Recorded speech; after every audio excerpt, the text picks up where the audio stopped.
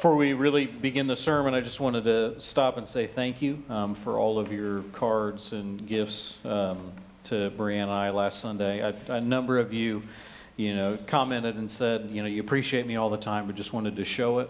And I just wanted to make sure you hear too that I appreciate being your pastor all the time, but I just wanted you to hear it. It really is a profound blessing and I think a privilege to get to be one of your pastors. So thank you.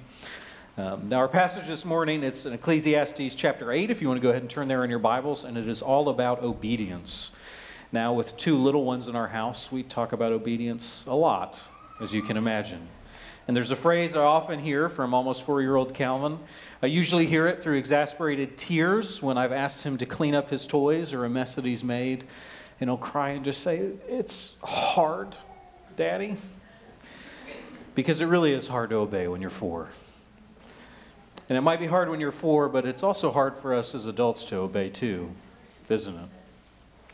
Even as Christians, we know and we believe that we should obey Jesus at all times and all things, but it's hard. It's hard because of the sin outside of us and our culture and our environments. And it's hard because of the sin inside of us and our hearts and in our sinful natures. It's just plain hard to obey Jesus. Our passage this morning, it's here to give us some wisdom and some encouragement on how we can obey even when it's hard.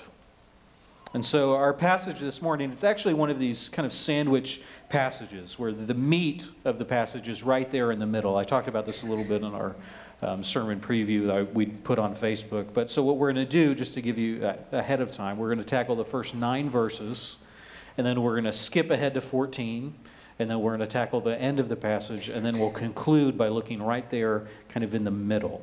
And so there's a lot of passages in Scripture, especially in the Gospels, that do this. So that's how we're going to go through this, and we're going to read the whole chapter. This is our habit because we believe this is God's Word, and we gather not to hear pastors talk, but to hear God and His Word speak and what He has to say. So if you are able, if you would stand with me for the reading of God's Word from Ecclesiastes chapter 8. Who is like the wise, and who knows the interpretation of a thing? A man's wisdom makes his face shine, and the hardness of his face is changed. I say, keep the king's command, because of God's oath to him. Be not hasty to go out from his presence. Do not take your stand in an evil cause, for he does whatever he pleases. For the word of a king is supreme, and who may say to him, what are you doing? Whoever keeps a command will know no evil thing, and the wise heart will know the proper time and the just way. For there is a time and a way for everything, although man's trouble lies heavy on him. For he does not know what is to be, for who can tell him how it will be? No man has power to retain the spirit, or power over the day of death. There is no discharge from war, nor will wickedness deliver those who have given to it. All this I observed while applying to my heart all that is done under the sun, when man had power over man to his hurt. Then I saw that the wicked buried. They used to go in and out of the holy place, and were praised in the city, where they had done such things. This also is vanity. Because the sentence against an evil deed is not executed speedily. The heart of the children of man is fully set to do evil. Though a sinner does evil 100 times and prolongs his life, yet I know it will be well with those who fear God, because they fear before him. But it will not be well with the wicked. Neither will he prolong his days like a shadow, because he does not fear before God. There is a vanity that takes place on earth, that there are righteous people to whom it happens according to the deeds of the wicked. There are wicked people to whom it happens according to the deeds of the righteous. I said that this also is vanity. I commend joy, for man is nothing better under the sun but to eat and drink and be joyful, for this will go with him in his toil through the days of his life that God has given him under the sun. When I applied to my heart to know wisdom and see the business that is done on earth, neither day nor night do one's eyes see sleep. Then I saw all the work of God, that man cannot find out the work that is done under the sun. However much man may toil in seeking it, he will not find it out. Even though a wise man claims to know, he cannot find it out. The grass withers and the flower fades, but God's word stands forever. Let us pray. Lord, I ask that you would be here this morning. I ask that your word would not return void and that it would do its work. I ask that your word would come into our ears and that we would hear it. I ask that your word would enter into our hearts, that we would love it, that it would enter into our hands, that we do it, and enter into our feet, that we walk in it. And we pray this in your holy and precious name. Amen. You can be seated. Our first point, if you are taking notes in your bulletin, is that we need to obey God even when you have no control. We need to obey even when you have no control. Ultimately, wisdom is about obedience. Okay, wisdom is not just about knowing the right answers to trivia questions. It's about knowing the righteous and the obedient action in every single situation, no matter how complicated it gets. In verse 1, it tells us, who is like the wise, and who knows the interpretation of a thing. A man's wisdom makes his face shine, and the hardness of his face is changed. This is all about how the wise know how to interpret every situation. And their face is shining even when life is hard because they know what to do. Problem is, it's not always easy to obey God. Okay, even if we might not be that wise, but even when we do know what the right thing is to do, even when we understand why we have to do it, the circumstances can sometimes make it difficult for us to follow through. Example, our present circumstances. How are we supposed to obey God even when the world seems to hate Him? How can we obey when everybody is just so angry and divided? How can we obey when there are Christians who want to pretend to be Christians but don't seem that interested in actually following Jesus? How can we obey when Christians just abandon doctrine for money and power or influence? How can we obey even when it seems like those in power oppose the gospel? What do we do when everything seems out of control? Solomon tells us we should obey. When you aren't in charge, when you aren't in control, we should obey. Specifically, he tells us in verse 2 that we are to submit to the authorities above us. Verse 2, he says, keep the king's command because of God's oath to him. Now, this reference to God's oath there might seem unclear at first. I think this is a reference to God's faithfulness to Israel's kings. It's a reminder to Israel that God chose their kings. They didn't vote. God chose Saul. God chose David. And all the kings after them. And the kings are under God's authority. And every king will answer to God for all of their actions and all of their decrees. But Israel's under the king. Okay, and they obey the king not because he's the king, but because God is the King of kings. Now, in the United States, we're not God's chosen nation or His chosen people. We don't have any kings. God's made no special promises to our leader or to our nation. However, as Jesus told Herod, all leaders on earth are appointed by God. We don't always know His reasons. We often don't like His decisions. We are completely out of control in most of our circumstances. But God commands us to obey, to submit to the authorities that are over us, whether it's our elected officials or courts, local, state, federal. We don't obey because it's the law. We don't obey because we don't have a choice. We obey because we love Jesus. We obey and we submit. We follow the laws of the land as long as they don't cause us to sin, out of obedience to Jesus because of God's oath. But there's plenty of times we don't like those decrees or laws, aren't there? Okay, most of the time, it's not that the laws are causing us to sin. We don't like them. We would have done something different. But God tells us to submit, to obey the king because of God. Okay, the apostles, they were often beaten, imprisoned, even killed by evil rulers. And they faced all of those often with joy, without complaint. Not because they loved the rulers or thought they were such good decrees, but because of God's oath. Because they submitted to God. But what about us? What do we do when we don't like it? What should we do? Well, verse 3 kind of is explicitly talking about when the king commands something you don't like. When he passes a bad decree and makes a bad law. Verse 3, do not be hasty to go from his presence. Don't take your stand in the evil cause, for he does what he pleases. So at first it says, don't be hasty to go out of his presence. It means don't storm out of the room stomping your feet. Don't run out crying like a toddler because you did not get your way and you're upset. Now, we might not act like a toddler, but we might leave the room quickly so we can go and tell everyone else how bad what just happened was. We get on the phone so we can call someone to let them know. We are often a little too hasty. Second half of the verse, it can seem a little confusing. Don't take your stand in an evil cause. Now, an evil cause here, it doesn't just mean a morally or a sinful cause. Okay, so this Hebrew word for evil throughout the chapter especially has a little bit of a broader meaning. Your translation, it may say, don't stand up for a bad cause. Or it might say, don't delay when the matter is unpleasant. Contextually, when you look at it in this description, it seems like it's saying, hey, when the king's decided against your idea, don't keep arguing. He's going to do what he's going to do. Your voice will not change it. He does whatever he pleases. Verse 4, for the word of the king is supreme. Who can say to him, what are you doing? Okay, has anyone in here ever changed a president's mind on something? Okay, you posted something on Facebook, or maybe you wrote in a letter, and you said, what are you doing? I think this is dumb. Did that ever work?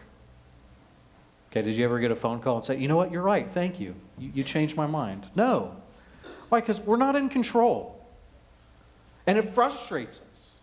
We're not always supreme in the land. We're not always the boss. We don't get to control these things. But we do control whether or not we are going to be obedient to God, even when we're not in control. Verse 5, whoever keeps a command will know no evil thing, and the wise will know the proper time and the just way. We obey anyway because God will see it and God rewards it. And it's a reminder that obedience, it requires the right action at the right time in the right way. Some of us might think, well, obedience is always doing the right thing, but wisdom understands it's more than that. Okay, doing the right thing, you do it in the wrong way, it's not the right thing anymore, it's wrong. When you do the right thing at the wrong time, well, now it's wrong. Obedience requires we do the right thing at the proper time in the just way. Right is an example. Okay, it's right and it's just to remind other Christians about the truths of Scripture and to encourage them with doctrine, right? Okay, but when someone loses a loved one, that's probably not the time to say, well, God's in control. Don't worry. It's probably just time to weep. Because obedience isn't just doing the right thing, it's doing it the right thing at the right time in the right way. And wisdom's knowing, even in that example, well, this might be the good circumstance to do that. Ooh, this might not be the good circumstance to do that. Wisdom knows the difference. Verse 6, for there is a time and a way for everything, although man's trouble lies heavy on him. For he does not know what will be, or for who can tell him how it will be. Okay, it's hard for us to do that always. Even when we do the right thing, and even if we do it the right thing, the right way, at the right time, it doesn't mean it's going to end well. Might get punished. Might be mocked for it. But obedience obeys even when we don't control the outcome of how this is going to go. Verse 8, no man has power to retain the spirit or power over the day of death. There's no discharge from war, nor will wickedness deliver those who are given to it. He moves on a little bit just from the example of submitting to authority to show us, and you don't have control over anything in life. We don't have control over the wind. We don't control when people die. We don't control when wars begin and when they end. We can't stop people from making sinful, wicked choices. We're completely powerless over much of our life. And so much of our sin really is just attempts to gain back that power. We mistreat, we abuse others out of attempts to control them. We sin and we chase idols because they think that these will give us some control over our life too. Verse 9, all this I observed while applying my heart to all that is done under the sun when man had power for man to his hurt. When we have power, we abuse it and hurt others. But what true obedience is, when we obey anyway, even when we don't have control, it's a way to express our trust and our belief and our faith in God's control and His providence.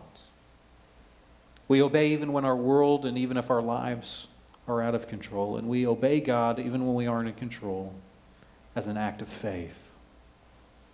But this is especially difficult, not just because we don't have control, because we often don't really know what God's doing, do we? Point number 2 in your bulletins is that we need to obey even when you don't understand. You need to obey even when you don't understand. There's so much about God that we don't understand. Most of the time we don't understand what He's doing here and now in these moments. Right? We don't understand His plan for the world. Maybe we understand the big picture, but we don't understand how this choice here factors into that. Our greatest frustration often is this: why does God allow bad things to happen to good people? Verse 14, there's a vanity that takes place on the earth. There are righteous people to whom it happens according to the deeds of the wicked. There are wicked people to whom it happens according to the deeds of the righteous. This, I said, is a vanity. Bad things happen to good people, and good things happen to bad people. And it's something we don't understand, and we know it. Okay, our eyes see it. We don't just read about it in news stories or in articles. We've seen it in our own families. We've felt it in our own bodies. We've seen wicked things happen to righteous people. We see children abused and murdered. We see the godly get cancer. We see the righteous and honest lose their businesses because they wouldn't compromise. And it's hard for us not just to stomach, but it's hard for us to experience. Because it's not just that bad things happen to good people, because if bad things happen to everybody, we could deal with that. Right? We could say, well, that's just life. Bad things happen. But often, really good things happen to bad people too. The lazy employee who politics and backstabs gets promoted. They climb the company ladder. The team that cheats and breaks all the rules gets to win the game. Person who never exercises, never watches what they eat, maybe they do lots of drugs, abuse their body with whatever they want, they live to be 100 with no health problems while you suffer chronic pain. We could spend hours, okay? We could just go around the room. Raise your hand. Have you seen good things happen to bad people? And we could all share all the things that we've seen under the sun. We've all seen this happen, and we scratch our heads, and we scream into the void. We've complained, we lament to God because we don't understand. Well, Solomon didn't understand either. Okay, he applied all of his brain power to try and figure this out. Why does this happen? Verse 16, I applied my heart to know wisdom, to see the business that is done on the earth, how neither day or night do one's eyes sleep. So he devotes himself to getting more wisdom. He's trying to understand, why does God let this happen? And it seems like he's staying up all night trying to work on this. He's like a college student studying for an exam. He's pulling some all-nighters to see if he can crack this mystery. And what's the result? You've got the wisest man who ever lived, putting all of his effort day and night and trying to understand one problem. Why does God do what he does? Why does God allow this to happen? And the result is just crushing disappointment. 17, I saw all the work of God, that man cannot find out the work that is done under the sun. However much a man may toil in seeking, he will not find it out. Even though a wise man claims to know, he cannot find it out. He realizes man can't figure this one out. We are all incapable of understanding. No matter how much we toil and work at it, you won't. Remember, Solomon, he's the wisest man who ever lived. Wisdom not just gained from reading a lot of books, but divine wisdom given to him from God. And he's saying he couldn't figure it out. But that doesn't stop us from trying, does it? Because it bothers us. And there are a lot of good explanations even, right? Every human being, including every Christian since the days of Ecclesiastes, we wrestle with this question. And there's plenty of theologians and pastors or good Christian writers who do their best to give us some good answers. The reality is, even if we get some of those answers and they help us sleep at night, they help us understand maybe a little bit so now we can trust that God still is good and he's powerful, we still don't fully understand, do we? A wise man, you might find one of these, maybe they claim to know it, but they can't find it out. You might find someone who tells you they can solve the problem. They understand all of it. Just trust them. They know exactly why God allows what he allows. They're lying. They don't really know either. You see this anytime there's a national tragedy in the world. Many of these wise men pop up real quick to tell you they know exactly why God let this particular thing happen where he did. Or when you're suffering, you find evil on your door, you'll find some well-meaning Christian might come to you and they'll tell you exactly why they think God won't allow you to conceive, or why he gave you cancer, or why you were abused, or why they think God let your loved one die. Wise man claims to know, but he can't find out. We can't understand. And if thinking about this, if wrestling with these things bothers you because you can't get it, you can't understand, you're in good company. Come and join the rest of us. But how do we respond? What are we supposed to do? Well, we're supposed to obey. We obey God anyway. We obey Him even when we don't understand Him. We don't decide, well, following Jesus isn't worth it because bad things might happen to me. We say, God, I don't understand anything that's happening in my life right now. Say, God, I don't understand why you're not fixing this. God, I don't understand why you're allowing this to happen. I just don't understand anything, but I love you, and okay, I'm going to obey you anyway, even if I don't get it. And I pray one of my favorite prayers in the New Testament, Lord, help my unbelief. Verse 15, and I commend joy, for man has nothing better to do under the sun, but eat and drink and be joyful. This will go well with him in his toil through the days of his life that God has given him under the sun. This is why, he gives us this repeated command in verse 15. This isn't the last time we'll hear this refrain again. But the command is to enjoy the days that we have. In fact, here he commends joy to us. Contextually, there's not a lot of joyful stuff happening that he just talked about. But we're to obey even when we don't understand, and to do so with joy. To obey every day, not just the days that we do understand, not just the days that are easy, but to obey on the days that are hard. To obey on the days that we just want to say, why? See, this with young children. Grant just turned 2, so he's now entered the why stage, much earlier than I wanted. Okay, every time I ask him to do something, he looks up at me with his very serious face and his furrowed brows, and he says, why, Daddy? Because he doesn't understand. Why would I tell him that he can't run away from me in the busy parking lot? Why would I tell him he can't put his fingers in that electrical outlet? Why am I telling him I don't want him to eat that dirty rock? Okay, and Bray and I, we try to have patience. Okay, we do good, and we do our best to explain it to him in a way that he can understand. Well, son, I don't want you to get hurt. I don't want you to have to go to the hospital. I don't want you to get hit by a car. That's why you can't run. But still, despite our best efforts, he doesn't understand. He just keeps looking at me. Well, why? And it's a natural human question. There's nothing wrong with him wanting to understand. Okay, it's a human desire. But sometimes I got to look at him and say, son, you don't have to understand right now, but you do have to obey me. Okay, he doesn't need to understand all the intricacies of danger and death. He doesn't need to understand how precarious his fate is in the world without my guiding hand at every moment. He just needs to know that I'm his dad and that I love him.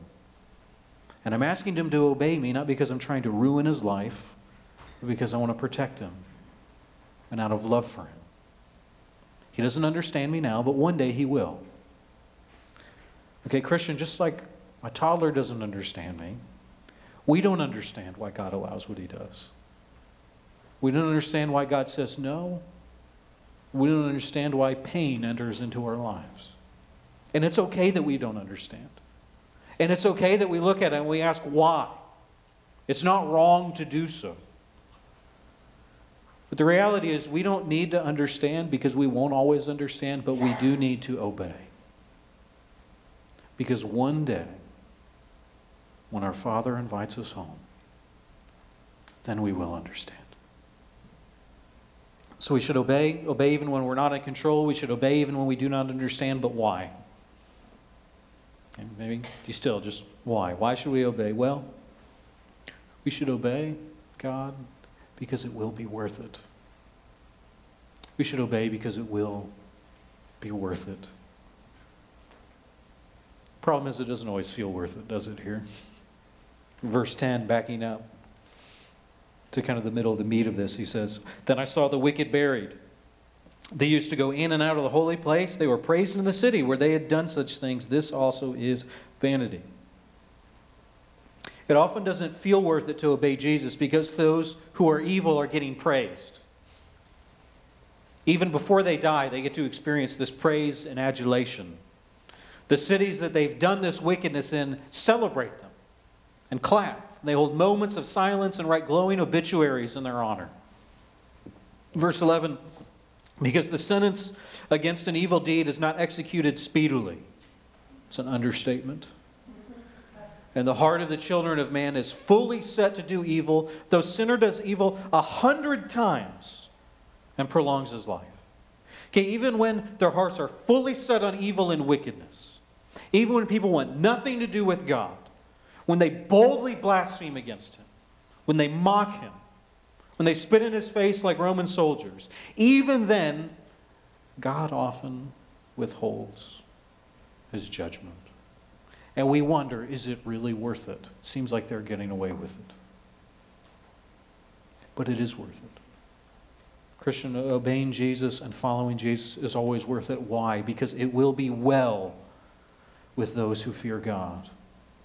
Verse 13, it's the warning. But it will not be well with the wicked, nor will they prolong his days like a shadow, because he does not fear God. It might not seem like it's worth it right now. It might seem like it's worth it to lie and to cheat and to steal, to engage in whatever kind of wickedness you want. But it will not be well with the wicked. Because Jesus is coming back. Jesus will return. When He does, He is going to set up that kingdom. And Revelation 20 tells us that one day all of the wicked and all of the living and the righteous and all of the dead will march in front of that great white throne of God. And then the judgments will come. And those who blasphemed against God will hear Him speak. Those who spit in His face and said, prophesy, will hear their future foretold. Those who said they didn't think God was real will see Him in all of His glory and might. It will not be well with the wicked. Disobedience is not worth it. And those who do not fear God now are going to fear Him when they stand in that line, or when they stand before His throne and see Him.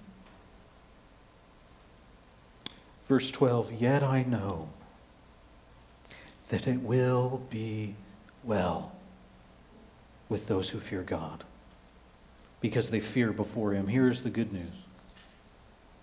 The good news is that it will be well for those who fear God. That those who obey God will be rewarded.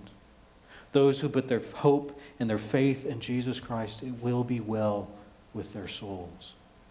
I don't want you to get it twisted. We talked a lot about obedience this morning. I want you to think again that obedience is what gets us into heaven. Obedience isn't what gives us salvation. The gospel isn't obey Jesus enough and then you'll be saved. No, the gospel is believe in Jesus. And salvation only comes through faith. And salvation only becomes of what Jesus accomplished on the cross for us. But once we've received that salvation, it doesn't mean, okay, now do whatever you want, you're good. No, because we've been saved, now we obey. We obey out of love. We obey not to earn our salvation, but it's an expression of faith. And every act of obedience, it reveals it. Every act of obedience, it's not a dreary duty, but it is an act of hope in a hopeless world. It is faith that Jesus is real. And each act is a moment of declaring that following Jesus is worth it, even if it doesn't seem like it right now. Because you see, our hope is in the resurrection of Jesus. All right, we've gone through Ecclesiastes. We've talked a lot about death the last several weeks, and we're going to talk about death a few weeks more until we finish. I don't know if I've talked about resurrection enough. Christian, our obedience to Jesus in faith will be worth it because you are going to live again. This life is not all that there is. There are other worlds than these, and the world that Jesus is bringing when He returns is amazing. The dust of our bodies will be reknit and remade into glorified bodies. And every act of obedience is almost a deposit in resurrection life and in the life to come. Because what we do here matters. And it matters not just because one day we will die and we will stand before his throne in judgment, but because one day we will die and then we will live again. So we should obey, beloved, because it's worth it. We should give our life to Jesus because it will be worth it. And maybe you might say, well, Pastor, I want to have hope, but my faith is pretty weak. My obedience is a little wishy-washy. Listen, you aren't saved by the greatness of your faith, but by the greatness of the one that you put your faith in. And the least of all believers, with the smallest hope, the least obedience, is going to get the same resurrection as the apostles, as Abraham, Isaac, and Jacob. We'll get to participate in the resurrection of Jesus when he returns. Because our hope is in Jesus. So, beloved, do not look to this life to evaluate if following Jesus is worth it. Don't look at your circumstances. And don't be discouraged even when suffering and even when death comes and knocks on your door. Place your hope in the resurrection of Jesus Christ, that all of us can get a taste of through faith. And this is our hope. This is our hope as followers of Jesus, that all of our obedience, that all of our faith, that every single moment of repentance, that when we obey, even when it's hard, at every single moment, that each moment we obey, even when we don't understand what God is doing, that even when it feels like our faith is hanging on by a thread and we're just holding on to Jesus with every fiber of our being, our hope is that all of those moments in following Jesus will be worth it. We don't follow him and we don't obey because we think it's going to give us our best life now, and that everything will always work out if I just do the right thing. We give our lives to Jesus alongside all of our brothers and sisters in the faith through the centuries and thousands of years behind us, some of whom shed their blood and who gave their very lives to the cause of Christ. We follow in their footsteps, holding on to the same hope, obeying God because we believe it will be worth it. So, summary, where have we been? Well, we obey. We obey God even when we don't have any control. We obey when we don't understand. We obey even when it's hard. Because when you see Jesus' face, after you close your eyes for the last time, when you see his face, when you open them again, every small, meager moment that you trusted him will be worth it. And beloved, we are closer to resurrection today than when we have ever been. And tomorrow we'll get one day closer. So put your hope not in the days that are here or in the days of the past, but in that day that is to come. Invite our worship team to come up as I close this in prayer. Lord, I ask that you would help us, because, Lord, it's hard. It's hard to follow you. It's hard to follow you in the big things, and it's hard to follow you in little things when somebody says something rude to us, when we lose our temper, when we get frustrated. Lord, I ask that your Holy Spirit would come and would fill us. Lord, that we would obey you in every moment of our lives, beginning with the small, tiny moments. And Lord, would you encourage our faith and our hope? Would we see that those moments that we just hold our tongue, we wanted to say something.